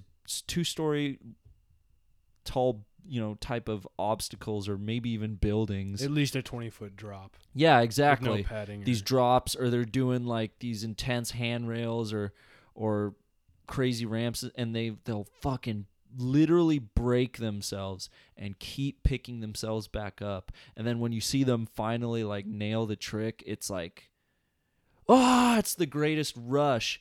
And then it's like on to the next thing. And it's like, that's beautiful because that's life, man. Yeah. You work so hard. You get beat up all the time trying to work for something. And then it's all for just that short moment. Just that short moment. And then it's on to the next thing. But for some people, the mental trick is, I like working towards achieving a goal, but it's the process that I really love. That's some mental trick that people do. A very difficult mental trick to understand if you don't have it or haven't experienced exactly. it. Because when you talk to somebody completely unfamiliar with working out or doing it, and like, wait, so you tell me you like willingly starving yourself for 8 hours so that you can intermittently fast and get bigger like later on in the day? Are you joking? Like, that sounds like torture every day. It's like, yeah, it is. I do that. Yeah, that's why I bring it up. Because it's like it from a it sounds non-believer. crazy. Yeah. And there's literally no intuitive benefit that comes from it. Like, nobody's thinking like, yep, put on more muscle by not eating. That's real fucking smart. And here you are, a fucking specimen. It's very difficult to convince somebody of something that is not intuitive because you're hurting their ego. You're like, really? You think I couldn't figure that out on my own? It's caveman brain, as my old physics professor used to put it. Or not, he was my lab TA, but he was a fantastic person. He would essentially yell at us all the time. Every day we'd walk into class, before he'd say anything, he's like, I need you fuckers to turn off your caveman brain because there's nothing intuitive about today's lesson. And he was right every time. I mean, there's so much in physics that is so unintuitive, it doesn't make any sense. I mean, magnetic currents like going up and down out of wires instead of through the wires and And stuff you're just like that. constant. That's just constant. So you're Yeah, constantly I'm constantly rewiring my brain. you're constantly in a state of unknown. And that's what I love That's about it. uncomfortable. Yeah. That is uncomfortable. Trust me. I know, because when you come into something, even with a prior understanding of it, like I knew about the conservation of momentum. I took AP physics. I knew that, acceleration is not just, really fast velocity, and I could tell all these differences.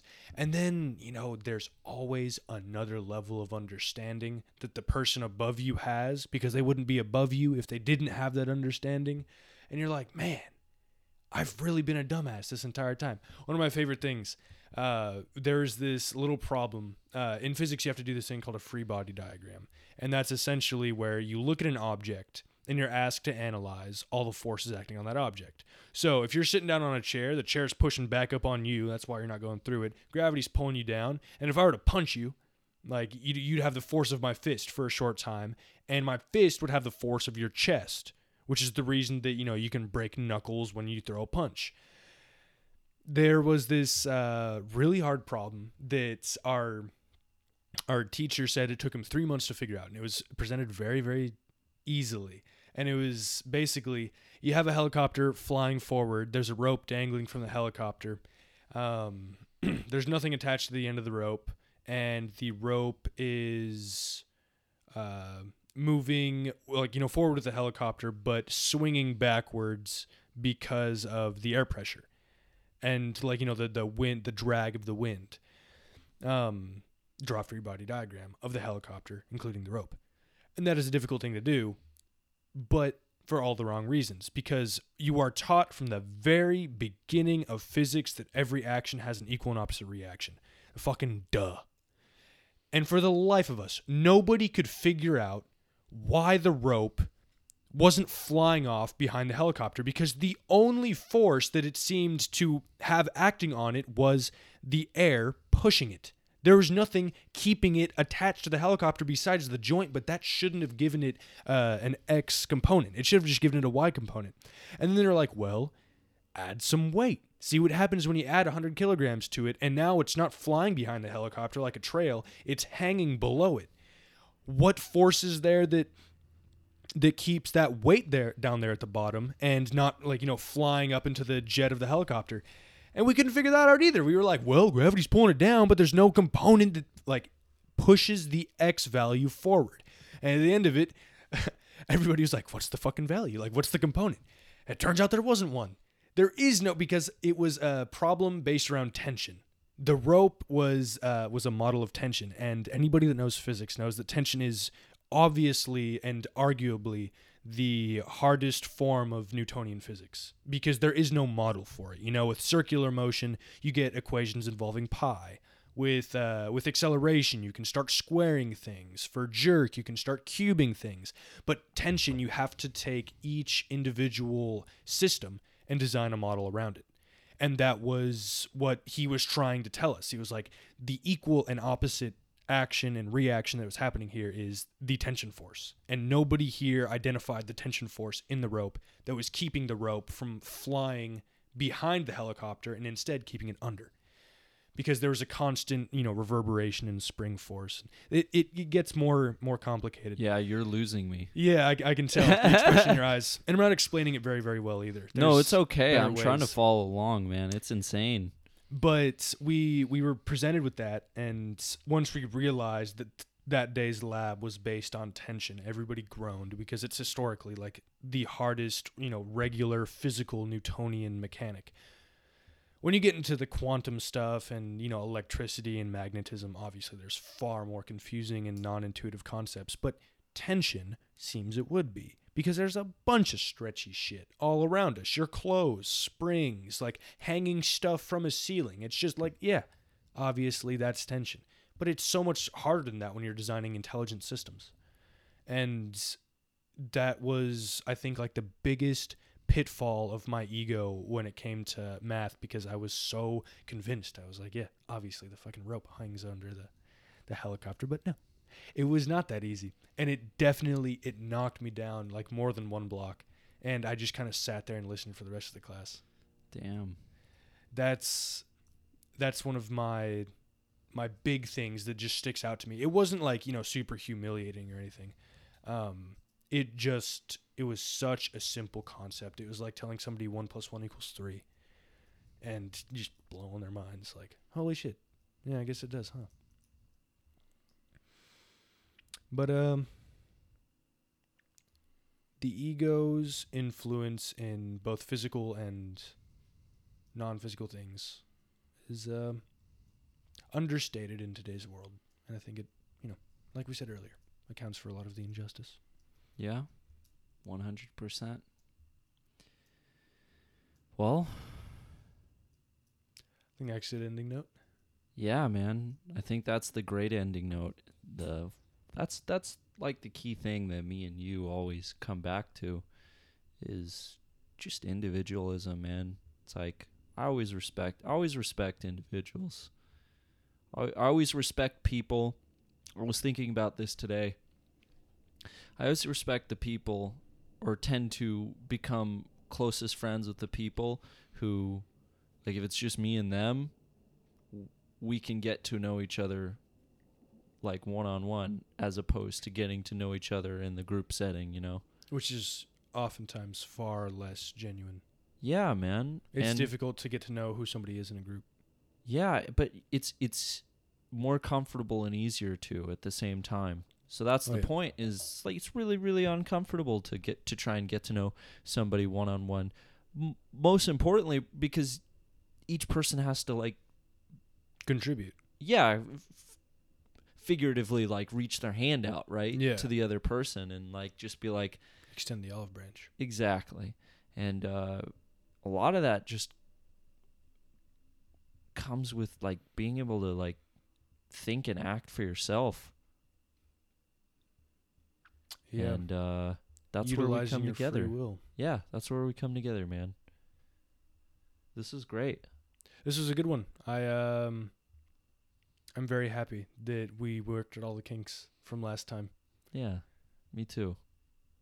Weekly thing? Most definitely. Back next Wednesday. Good enough. Jacob Weber, Nikolai Gednov, signing off to all my free thinkers out there.